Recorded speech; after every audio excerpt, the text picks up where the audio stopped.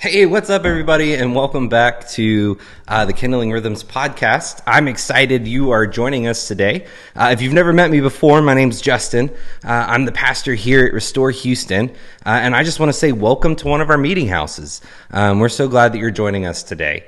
If you didn't get a chance to watch the sermon, that's okay. I'm going to recap a little bit of kind of where we've been and kind of where the topic or the direction of the discussions for your meeting house will go. So we've been in James chapter 1 over the last 2 weeks, and we've been exploring this idea of wholeness, of what it means to be whole. And James is, believe it or not, also encouraging us to explore the same idea, but he's using a different word for it than we might expect. And he's using the word perfect. So that word perfect shows up in James's letter 7 times.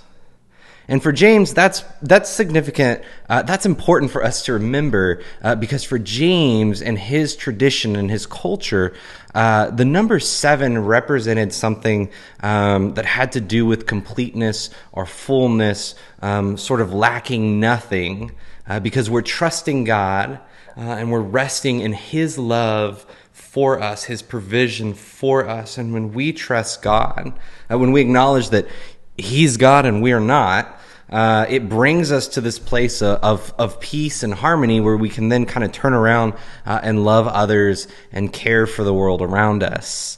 And so you might recognize that number 7. It shows up a lot of times in scriptures, but one of the places it probably shows up where you're most familiar with is the creation story. So that creation story, God creates the heavens and the earth in 7 days. So 6 of those days are devoted to God creating and blessing the earth. He's taking disorder and bringing order out of it. He's bringing chaos, and from that chaos, He brings beauty and life and blessing. And so at the end of this whole process is the 7th day. And so for James and his traditions, the number 7 represented this deeply held truth and hope and desire to have wholeness and fullness with God like we did in the Garden of Eden. But it doesn't take long for most of us to realize, we are not whole. If you just look around at our society right now, we are anything but whole. My existence feels anything but whole and complete. I'm anxious, I'm stressed, maybe I'm dealing with anger or an addiction that just won't go away, or some insecurities or resentments in my heart. Maybe I'm struggling with family dynamics. Whatever it is, it doesn't take us very long to realize that our existence and our reality is not whole. We're very far away from this original 7th day that Adam and Eve were living in creation. And so what James is going to do is he's going to invite us through the love and the grace of Jesus, through the work of Jesus, to begin to enter this wholeness or this completeness again. And so he's going to acknowledge we're not going to achieve it completely. There's just on this side of reality, while we await the return of Jesus, there's just no going back to the way things were exactly. But that doesn't mean that God hasn't started recreating or planting His word in our hearts so that we can begin to move back to this idea, to this state where we trust God and we live in harmony with Him. And so James is going to explore that a little bit in this passage that we're going to be in this evening, which is the second part of the very first chapter of James. And so as you're discussing James this evening, I just want you to keep in mind some of the key words that we see playing out here. One of those is this idea that the word has been planted in our hearts. And why would James use a word like planted? Why couldn't he just say he put it there or he placed it there? I think it's because he's wanting to evoke in us a sense of completeness and wholeness that we read about in Genesis 1 and 2, about the seventh day of creation. And so James is going to use different language to kind of bring us back there, to help us see that this whole and this complete, or perfect, as it gets translated in our English versions in your Bibles, reality sort of took place, and helping our hearts realize like that is possible for us again, but it's going to require wholeness on our part. Like we can't enter the rest of God and the love of God and the grace of God holding on to other things that we think are more important than God. And so part of what James is going to do in his letter is address the ways that we as people hold on to these other things that we think are more important, that we think will bring us a whole and complete reality, and they just won't. And so in the first part of James's letter, the very, very beginning of the letter, he'll talk about how suffering is an opportunity for us to actually see what is most important. And that is primarily our relationship with God, resting in the love and the grace of Jesus and trusting Him to govern our lives and take care of us. And then he'll go into a discussion about wealth and how wealth in and of itself is not evil. But what he does say is that wealth can be a big distraction because our wealth and our privilege and our comfort and our security and any way that we've made ourselves comfortable in our existence can sometimes lull us into a false sense of security. And it can lull us into ignoring the needs around us and ignoring who we are, who, as we will see in this portion of James's letter, we are image bearers of God. And because we are image bearers of God, that means that we have ways in which we respond like God responds. And we know that God is a God of love and of grace. He's a God that gives. And so if we are created in that image, for us to experience this whole and complete reality, we need to operate sort of in that framework or in that mold that we've been given. But what James will end up getting at is there's other things that will interfere with that image, and one of those things is wealth. Wealth can cause you to be apathetic for the pain and the suffering of the world around you. It can also cause you to think that you're more in control of your future and your existence than you actually are. It can give you confidence in your own abilities instead of encouraging or sort of ushering our hearts to trust in the love and the grace of God. And so James warns us about these things and says, listen, if you're in a place where you're not privileged, where you're experiencing oppression, where you're suffering, he doesn't say find joy in those things, right? Like he's not a sadist. He's not like, find joy in your pain, like love it, feel it going through your veins. I don't know why I'm doing a Hulk Hogan impression on the podcast. I guess this is why pastors script their sermons, but he's not getting at us. He's not saying, so rejoice because you're suffering, but he is saying, look at your suffering as an opportunity to turn your hearts towards your ultimate source of joy, and that is Jesus. And so in this portion of the letter, he's going to continue to talk about what are those things that we as people do that create fragmentation in our own lives. And one of the ways he's going to do that today is talking about our words and how we address other people. And so it's very easy to read his conversation he has on the words we use and think, oh, he's encouraging us like not to say bad words. That's not really what James is getting at. It's really not. I know there can be a whole discussion on what kind of words should we use as Christians and all of that. And that's an important discussion. We got to have that discussion, but that's not what James is driving at. What James is driving at here is something I think much more significant and much more profound.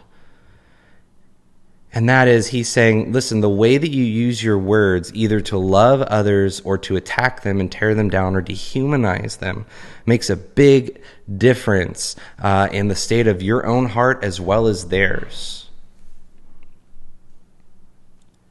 And so that's why we see whenever there's kind of massive tragedies like genocide or the Holocaust, whenever there's an extreme amount of hatred and division going on in our world, one of the things that we begin to see is very quickly people dehumanize each other with their words.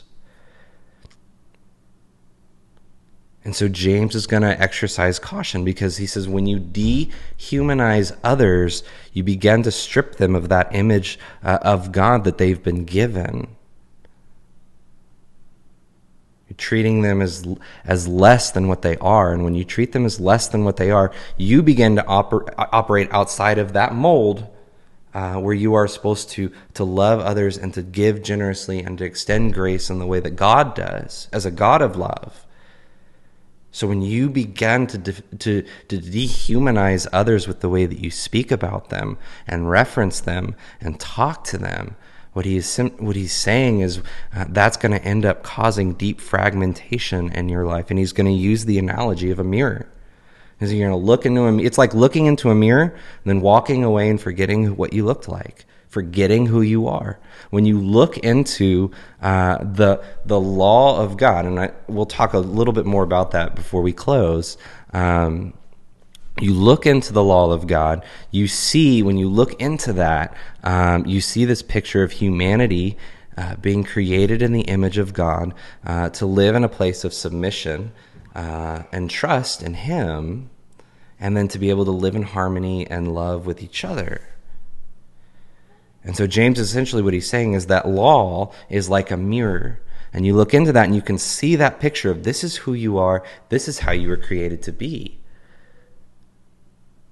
But if you look into that and you turn around and you start using your words or your anger to bring people down, to act out of revenge, to act violently, or to dehumanize them, you forget. You've looked into this perfect mirror and you forget. But what James will say is, looking into this picture of how humanity was created, believe it or not, and he'll use the word perfect, it's the perfect law that sets you free, or the whole or complete law that sets you free. And what he means by that is this is how the world was supposed to operate. This is how you were built and created to operate. And when you operate in that mold and in that framework, what you'll find is instead of finding a lack of freedom, you'll find true freedom, because your heart will be set free to experience life the way that God intended it to, where we rest in His love and His grace, where we surrender our fears and our anxieties and our resentments to Him. We forgive, we extend grace, and we love others the way that He loves us. That for James is a whole or complete reality. And that's why he will say, look into the perfect law that sets you free.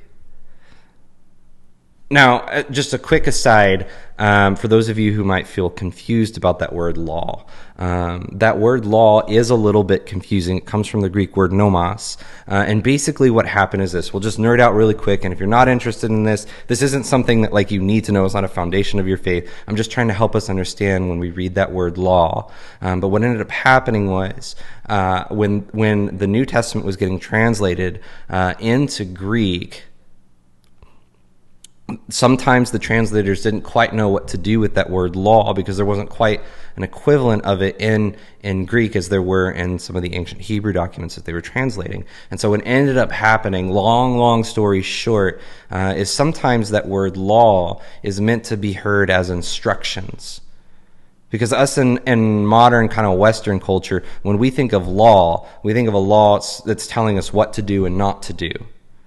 Like, don't run through this stop sign. Don't steal this, or whatever, right? Like, this is what you got to do, and this is what you're not supposed to do. But the law for James, when he says that, it means something bigger, and it means instructions. And instructions can kind of come about in different ways. You can give someone instructions like, don't do that, right? Don't cross the street without looking both ways. Right? You can give them instructions like that. You can also give instructions in different kinds of ways. So, for example, if like an Aesop's fable might be a great example of an instruction where it's really a story, right? Like there's a fox trying to get sour grapes and he can't get them and says, they're probably sour anyway. And there's nothing in that Aesop's fable that told you how to live. Like there was nothing in there that said, when you see grapes and you can't reach them, they're probably sour. But what it's doing is it's giving us sort of instructions for how life works, without ever actually telling us this is how life works. And so for James, this perfect law or these instructions are the Torah. And the Torah is those first 5 books of the Bible: Genesis, Exodus, Leviticus, Numbers, and Deuteronomy. And many times in those books, there are laws. God will say, do this and don't do that, and treat your neighbor this way. But there are other times where there are stories which are equally instructable. They're equal, like we can look at those and still gives us a picture of how we are supposed to think about reality and think about ourselves, and how God created us, and all of those kinds of things can be found in the Torah or the law. And so for James, when he says, gaze into the perfect law that sets you free, part of what he's encouraging us to do is look at what the Torah is saying, what the instructions of God in the first 5 books of the Bible are saying. And if you read them, ultimately what they're all going to do is they're going to point back to the person of Jesus and the royal law that he gives us, which is to love God and to love your neighbor as yourself. And so there are many different ways, many different paths we can take ultimately to this perfect law. And so one of the ways that we'll do it in the meeting house today is we're going to look at Genesis and these parts where God is creating humanity and blessing creation and bestowing his sacred image onto Adam and to Eve, onto men and women, and sort of asking ourselves, what's the instruction? What's the perfect law that we see here? And how might that point to Jesus, and how might that set us free? So anyway, I'm so glad you're here. I'm grateful for those of you who are part of our community. Becoming a church in the middle of a pandemic was certainly something that I didn't originally picture when we started Restore, and yet I'm continuously grateful for all of you and the love that you show each other, and just the space that you guys are creating for Jesus to heal and restore and be present in other people's lives.